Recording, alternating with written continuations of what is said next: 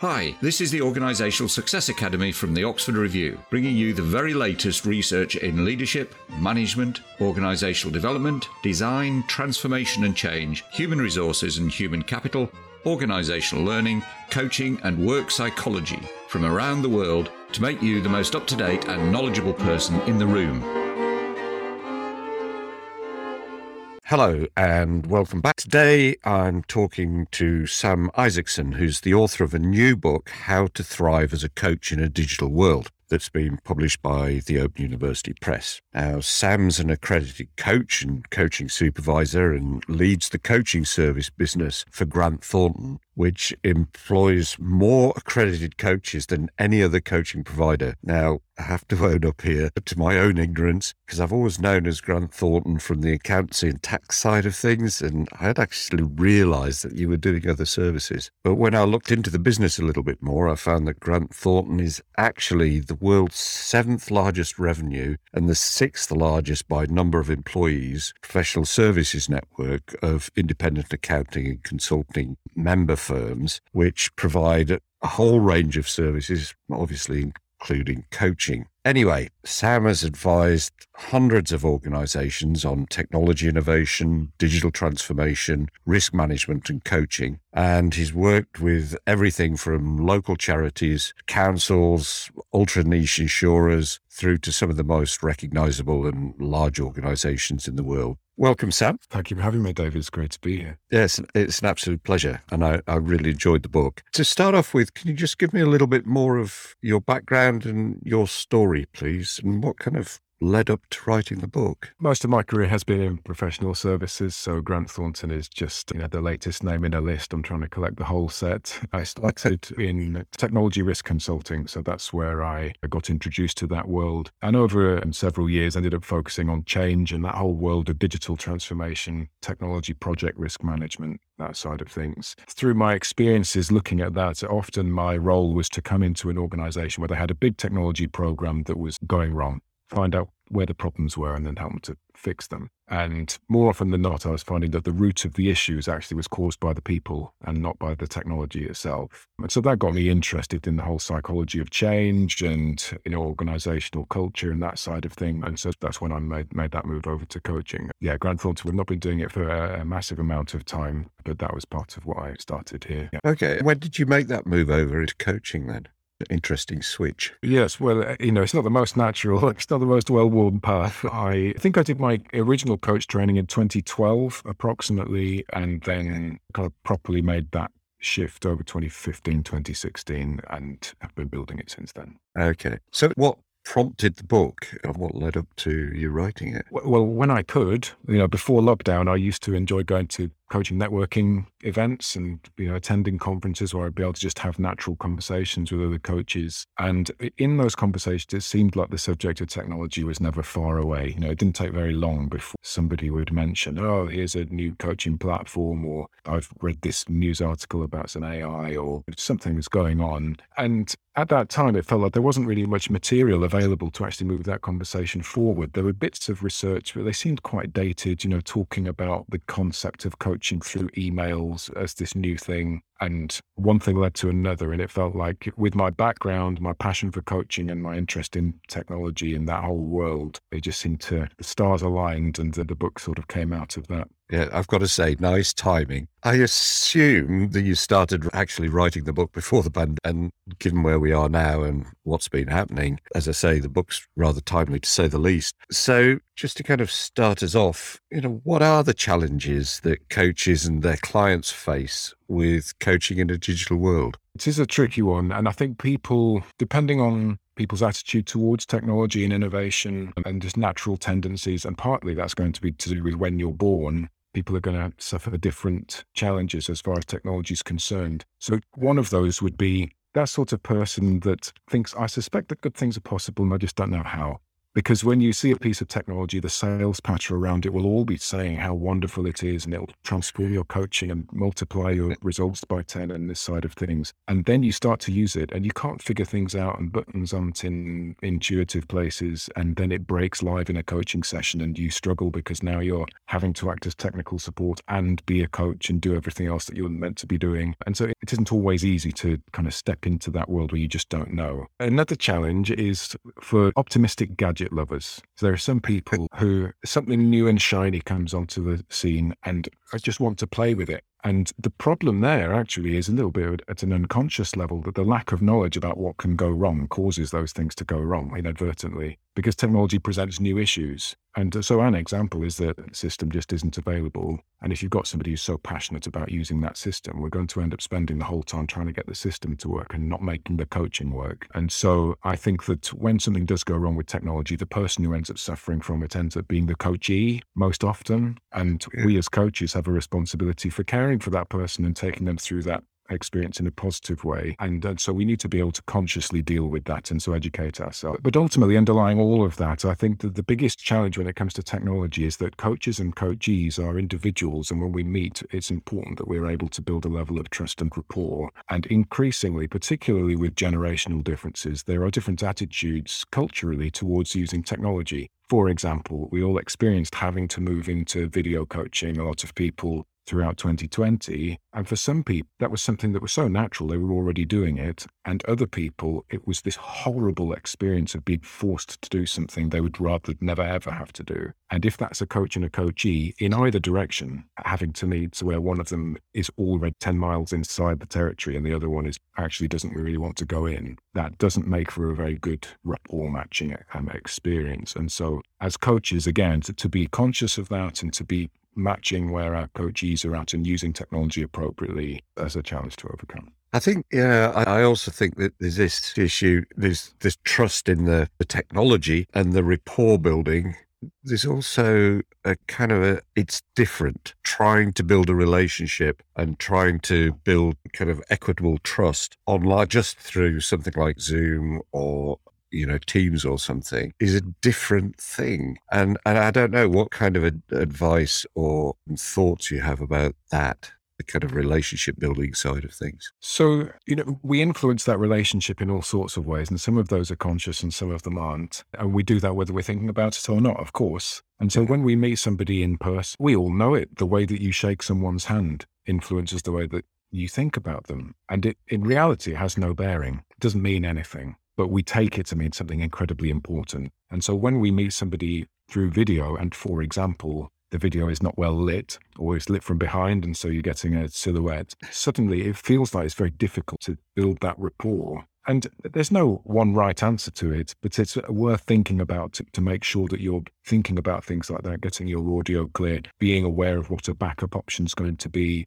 in advance in case it drops out. And we've experienced the same thing. This is not a new experience we're having. It's just a different sort of technology. When I did my coach training, I had to do some coach mentoring, which took place through phone coaching. But we hadn't been trained on how to coach someone on the phone. And so we'd been told to, look for all these visual cues, and then you can't do it. When actually there are some really good, powerful coaching techniques that only really work when you're on the phone, because you've got the ability to hone in so tightly onto what are the words that have been saying, what's the tone of voice. And so I think it isn't as simple as saying we're using a new technology and therefore it's harder, but it is important for us to think I'm using a new technology, and so what do I need to change about myself and the way that I operate in order to make it as effective as possible? Yes, yeah. I suppose there's a kind of a level of consciousness that's different because you're trying to adapt to a different set of surroundings that are now digital surroundings. I think what I find interesting about this, the whole conversation about kind of coaching in a digital world, is that a lot of people kind of automatically assume that we're just talking about Zoom and Teams and, the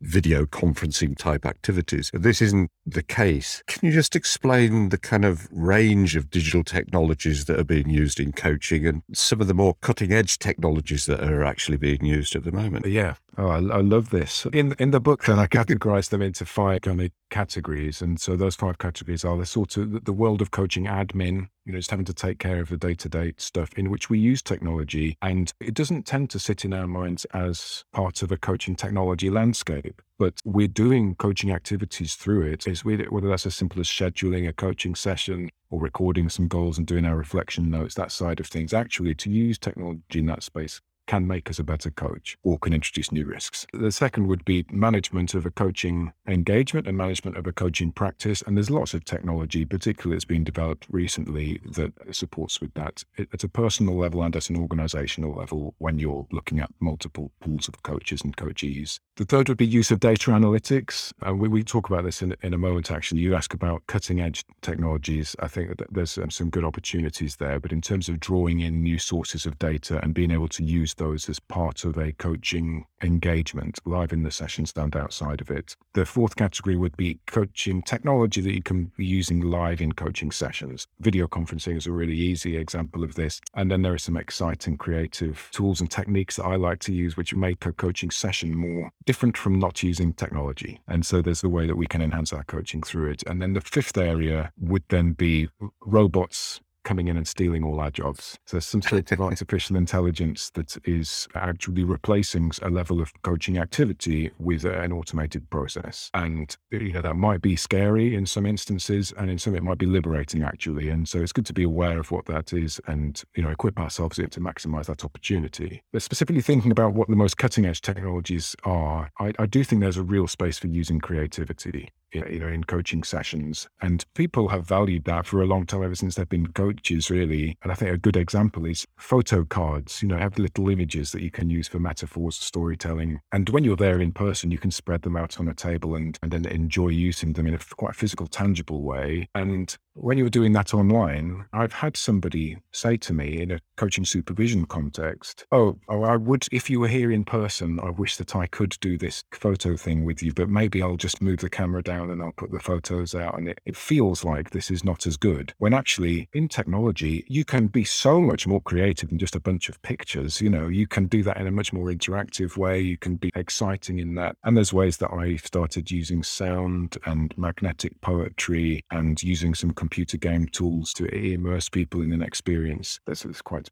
exciting. And so I think there are good levels of creativity we can introduce. I think this whole world of the quantified self, that feels like quite cutting edge, actually. People have started wearing, an Apple Watch or whatever, and then they can tell you what their heart rate variability is in different contexts. That's data that we didn't have as coaches 20 years ago. You wouldn't even have thought of being able to use that. And yet bringing that into a coaching session and saying, let's just look at that data. Huge amounts of data, more data than anyone has ever had in all of history on themselves. And let's just think, what was going on in your life at these points where, I don't know, your oxygen levels were going up, or, it's so that there's some real excitement there. And then I'll just throw out two more without going into any detail on them at all, and then just see where it goes. But virtual reality and artificial intelligence, those are right at the cutting edge, or can be, and there's plenty of opportunities that are there as well. I've got to ask you, because you've mentioned this and I've got no idea what this is. Magnetic poetry. When I was a child, I remember having a little pack of words just on little magnets, and we'd stick the magnet in the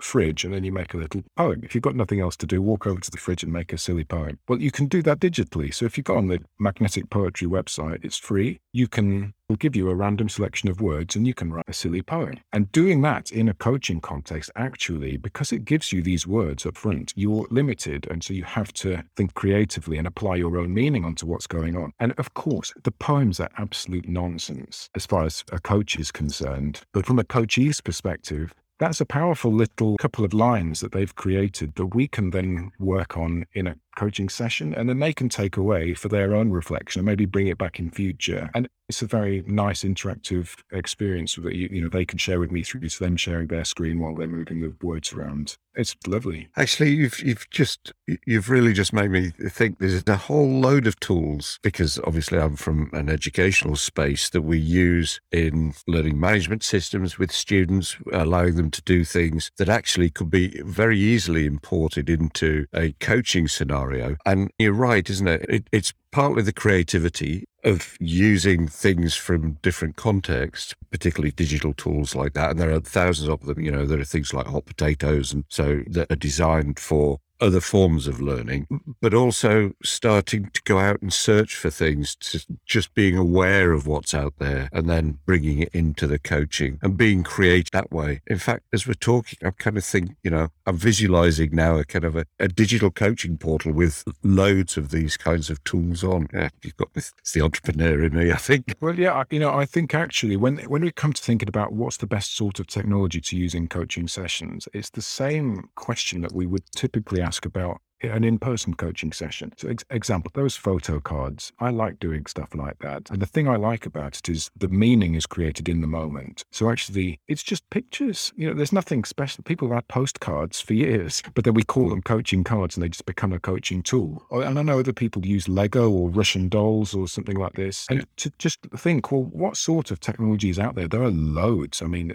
mobile apps, I don't know how many billions of them there probably are now, more than we can cope with. Taking one of those and applying it into a coaching context, there's probably more power in that from a coach perspective, in terms of enhancing my personal practice, rather than going to something that has been specifically designed for one very specific coaching approach. Just like we find with the coaching model, there's very few coaches that stick absolutely rigidly to one coaching model because that's the one thing they do. We tend to be eclectic and find a way that works for us. I think the same is true for technology. Yeah, and I think you raise an important point here, because we're using a lot of different kinds of technologies, as you say, apps and various programs anyway. And I think we kind of isolate the use of it from the coaching. And a little bit earlier on, you were talking about, and so for example, for the review, we use a CRM, a customer relationship management program, which virtually all businesses do use to keep up to date with people and conversations that you've had with them. And they're digital tools. And it's thinking about those in the coaching realm rather than just, I suppose, keeping coaching in a box of it's a certain type of sets of activities. And then as we're going through our normal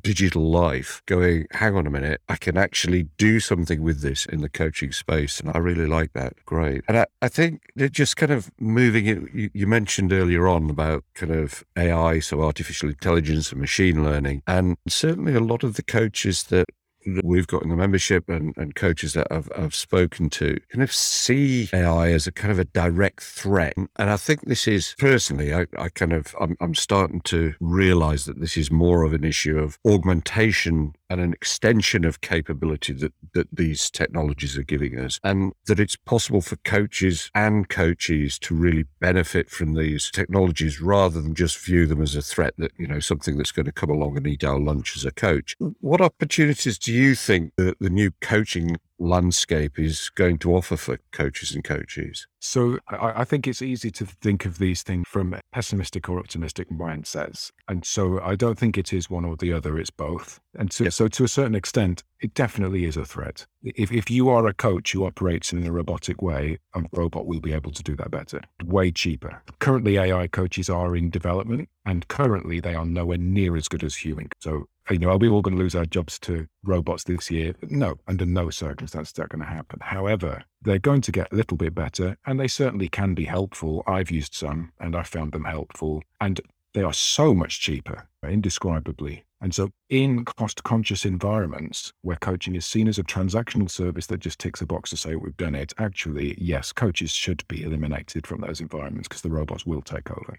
It's what's going to happen. That's what does happen. However, the more optimistic side of that is almost all coaches don't particularly like that linear, repeatable, predictable, process-focused coaching experience.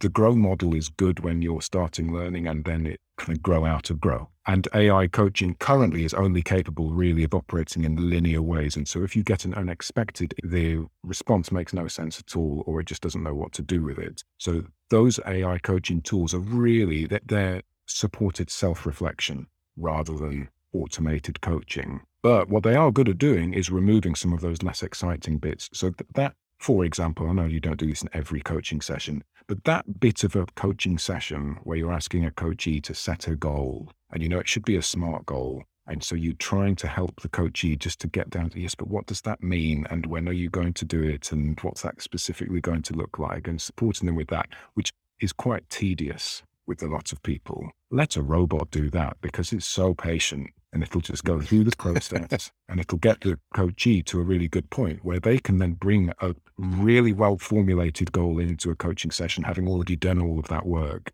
And then you can play with the exciting bits. So actually it makes the practice of coaching a lot more, and that's where the best moments in coaching are from. Those aha moments don't come from, and when are you going to do that? And a robot will sit there and do that and enjoy it as much as a robot can. So yeah, I think there is an optimistic side to it, and particularly the way that AI in the first instance is going to help people in doing some of those more process focused parts of coaching. There are other bits that people are thinking about as far as a sort of proxy coach supervisor that could assess a conversation and give you feedback, but I think there's potentially other issues in that, and that's not particularly soon, I don't think. So we'll see what happens. Yes, yeah. In fact, there was a paper published that we just sent out to members actually about AI and coaching, and basically was saying what you're saying is that AI is not in a place yet to take over. However, AI is very good at some of the more linear processes that coaches can hand over to the AI for a particular thing and then bring them back in. And it's learning to work with these technologies because they're not going to go away. And I think that's important. Just kind of moving this on a bit, digital technologies like AI and robotics are actually based on data analytics. What are the issues that you see here about the use of data specifically for kind of coaching purposes and that organizations and coaches really need to be aware of? So I think I'll summarize most of the issues in one word, and then I'm going to pick out something separate actually. So that one word would be bias, in that a data set naturally exists under a particular set of circumstances that you can't guarantee are going to be true under all circumstances. And so that's why scientific theories develop. And that is potentially a problem when you're developing a piece of artificial intelligence, because by its nature, you need an enormous data set of high quality data that then allows the tool to predict what's going to happen and therefore know how to operate. And by its nature, as far as coaching data is concerned, there is going to be bias built into that data. And that can come from all kinds of different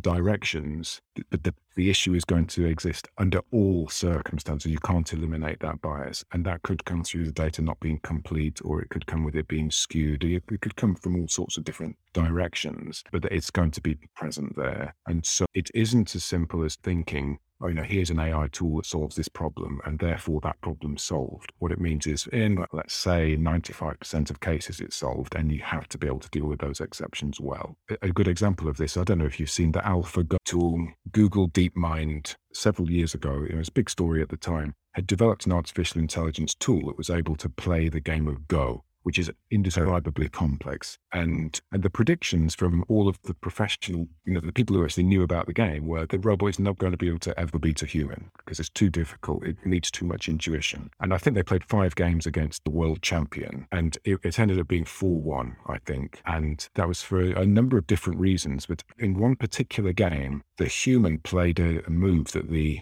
tool wasn't expecting, and therefore it played the worst move. Rather than trying to compensate for it, it just did something so it couldn't work out what a good move would be, and so it did something bad.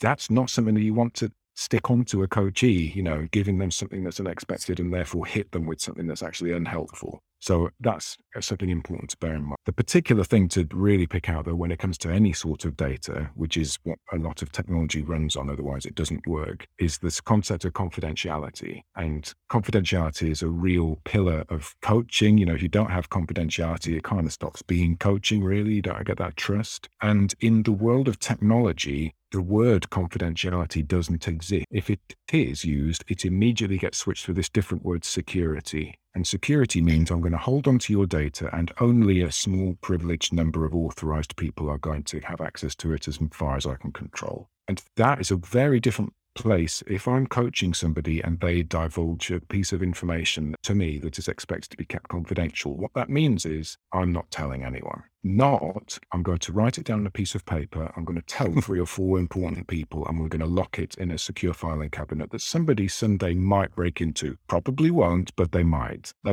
those are 2 quite different things. And so to be able to actually operate a data set where the data is held confidentiality that can't be true, because the data is there. It has to be accessible in order for it to have some benefit. So I think we need to be quite careful how we're treading that line and using appropriate data with permission that we know is not confidential, and of course keeping it held securely. And that's not even to mention the concept of data privacy, which is really around regulation and not around actually protecting the data. So yeah, there we go. That's my high horse. If you want to get me off on something, then confidentiality is the thing. Yeah, well, because there's a big ethical issue here for organizations. And I think you're right. I think a lot of organizations probably don't think it through like that and need to be involved in a conversation that will allow that realization to kind of be raised, I suppose, for organizations that are using those types of digital technologies that are based on, well, all of them are based on data, but based on data in that way. Yeah, interesting. So let's kind of jump to the other side of this. What about the opportunities for coaching supervisors and in organizations and the management of coaching? This is a really exciting place to be in because most organizations, and I think it's fair to say, most organizations, when you ask them what you do as far as coaching is concerned, then they say, oh, I don't know, I'll ask somebody, David. It'll be David. Okay. So David, David knows how that works. And then we talk to David and David says, oh yeah, I love coaching. It's just my favorite thing in the world. And if somebody needs a coach, then they come and talk to me and I've got a form that they fill out and then I find a coach for them. And, I know all the coaches. And then if you're lucky, they might record that on a spreadsheet somewhere that's coaching this other person. And that's basically as mature as the environment gets around management of coaching. Whereas if you were to introduce a piece of technology that gives you oversight over all of those coaching engagements in one place, then you're no longer reliant on David, because as soon as David leaves the organization, coaching has left as well. But if the system is there, it could be David or it could be somebody else who then has got role of oversight and design and a level of quality assurance over what's happening. That coach matching process can happen in an automated way. And so rather than, I don't know, you probably experienced this just as often as I have, that you meet a coachee for the first time and you say, okay, on this form I've been given, it says that your goal is to improve your presentation skills. And they say, well, yeah, I suppose that was 3 months ago when I first, but now it's no longer an issue, but I'd still like some coaching. You say, well, if you were to build a system where they could go on, type in, my goal is presentation skills, and it shows you, well, here's a half a dozen coaches that could be a good match because they have coached about that in the past. Choose one, book a meeting in their diary. You could be coached by them the same day. And so suddenly that process is accelerated. You actually help get that support, not to mention that then the organization has got data to be able to demonstrate how much coaching it's doing and what difference it's making, which currently almost all organizations can't. And so then when you have a little bump in the road and you need to cut some costs, the most natural thing to do is get rid of coaching because it's just conversations happening, isn't it? We're having conversations anyway. We think, if you could demonstrate that back, then people would realize the power that coaching can have. Yeah, and that's where there's some real power in data analytics, because you can really start to see where certain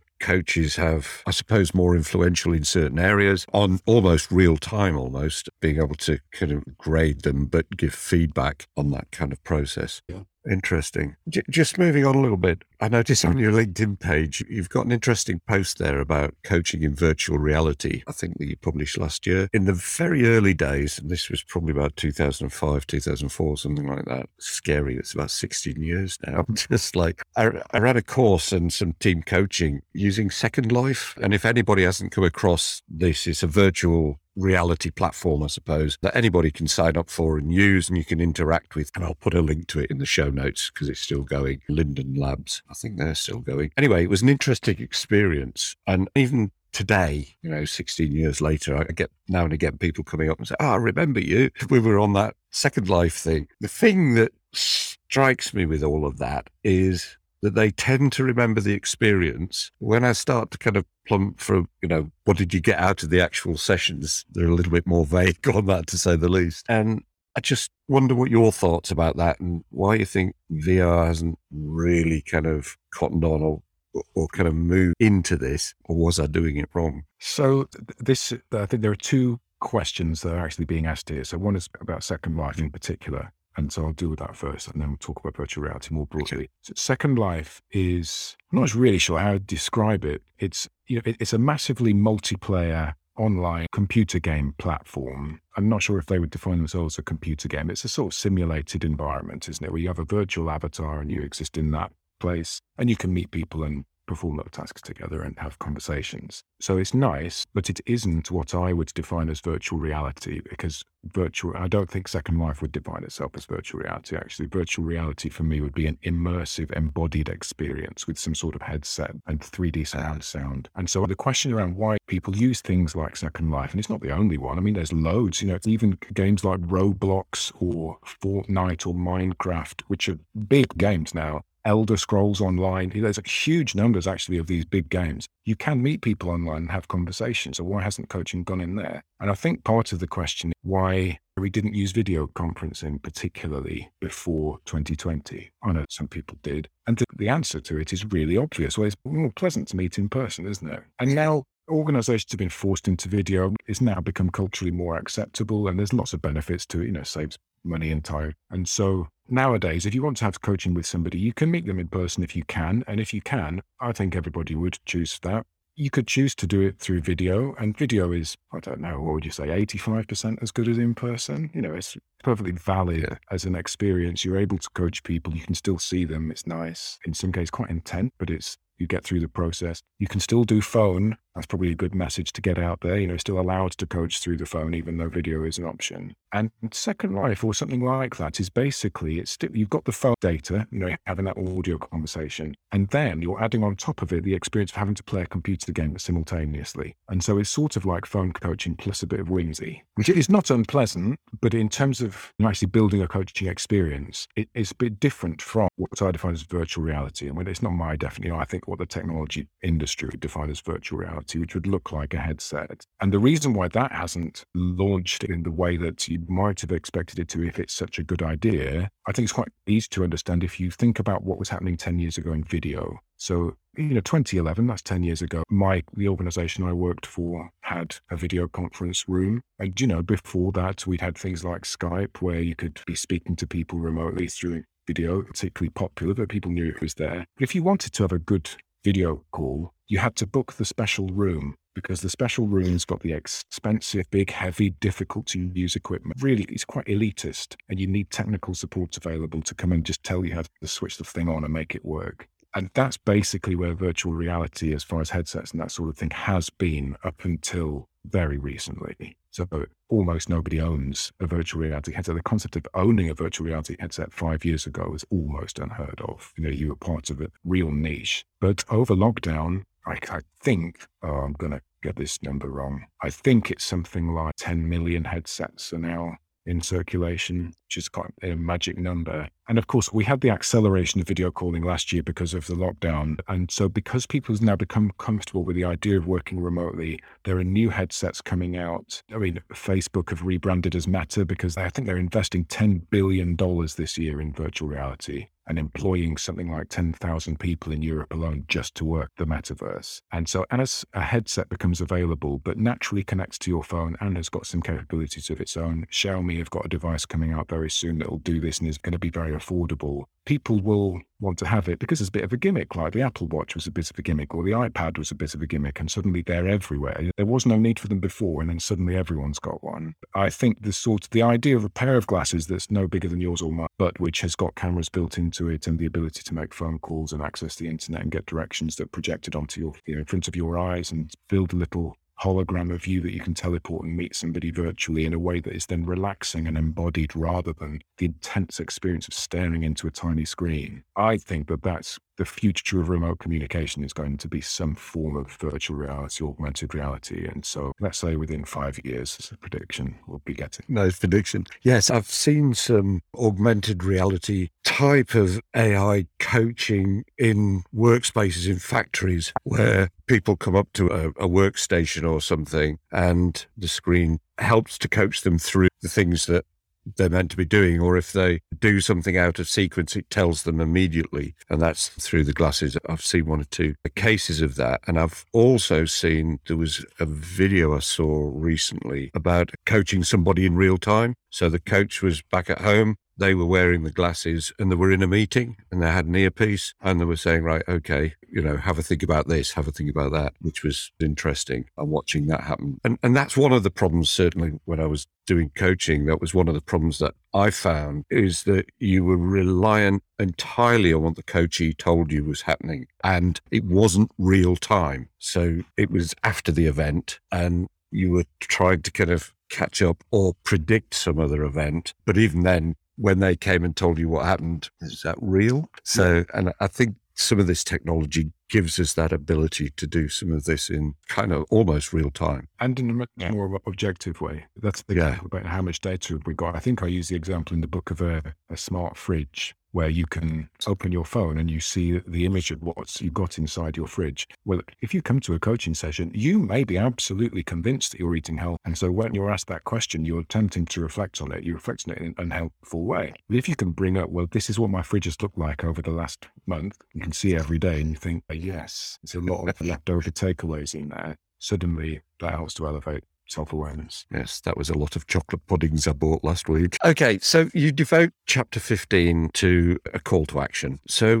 what action do you think coaches and coaching supervisors should be taking with regards to the use of digital technologies then? So I think start to get active in the space, basically. So, I mean, of course, please, you should buy my book and just start to... Of course. I mean, look, there's so much technology that's available right now. I almost think, why wouldn't we want to learn about it? And especially as our coachees are becoming relatively younger, that's true, whoever you are, they're going to have different outlooks and they're going to want to interact with technology in a slightly different. And as a coach, I don't want to be in a position where my coachee asks me, for example, I say, let's meet next Tuesday lunchtime. And they say, great, here's my VR link. And I think, I've never met anyone in VR. I think I'd rather be ready for that so that when they do that, I already know how to deal with it. And I'm not, reverting to my child self as I start that coaching session. And so on that note, find some technology and just start to play. I think it's a good example to find a coach as a buddy, just experience some coaching using some technology and just experiment and see how it works for you. And if it doesn't, then it doesn't, but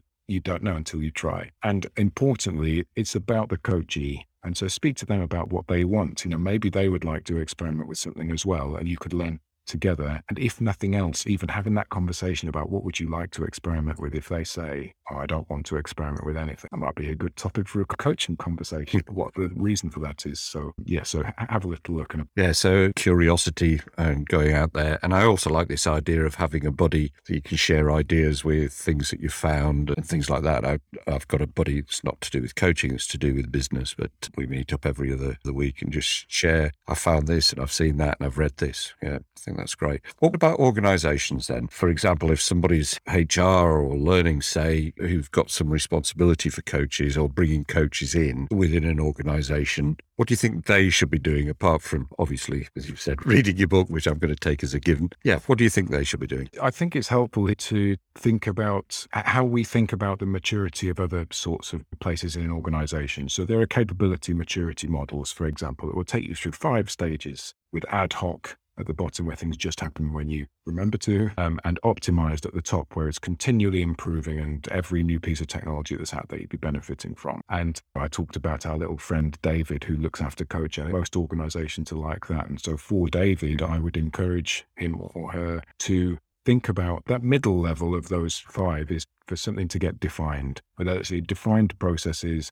and defined sorts of technology that are supporting that and giving you assurance over how well it's performing. That's a good place for organizations to aim for. And in order to do, technology can't operate when it hasn't been defined. It just does nothing. And so the technology forces you to therefore mature your coaching approach and strategy as an organization. And so even if for no other reason, I think, starting to think about that, it's a good exercise for most organizations to do. Yeah, brilliant. Thank you. So as we come to the end of this, any kind of last word of advice for coaches and coaching supervisors who've never really encountered the types of technologies that we've been talking about? Well, I think, you used that word curiosity a moment ago, and I think that's probably what it is, activate curiosity about coaching technology because, there's that phrase out there, there's an app for that. The same is true in coaching. We just often don't think of it. So, you think about something like Constellations, which is a an exercise lots of coaches enjoy getting involved in. And there are multiple ways that you can use technology to be able to deliver that. And yet the problem is a lot of coaches who like to do constellations just feel like, well, if I'm doing it remotely, that isn't an option because I haven't got the physical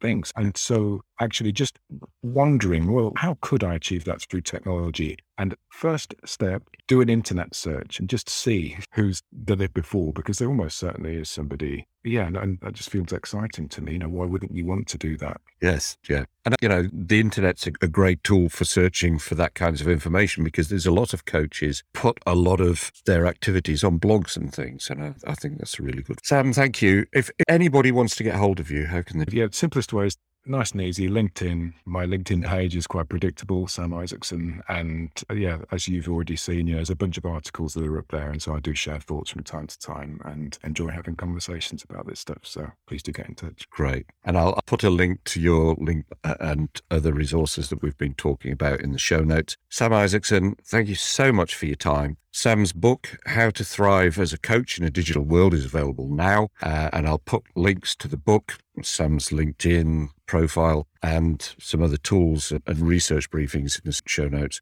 Thank you so much for your time, Sam. Thank you for having me. It's been great. Thanks. Yeah, it's been a pleasure. I've really enjoyed this. Thank you for listening to the Oxford Review podcast. For free research briefings, audio and video research briefings, research infographics, and a whole lot more, visit oxford-review.com. That's oxford-review.com. And please subscribe, rate and review this podcast. It would mean a lot to us to have your feedback so that we can make this podcast even better for you.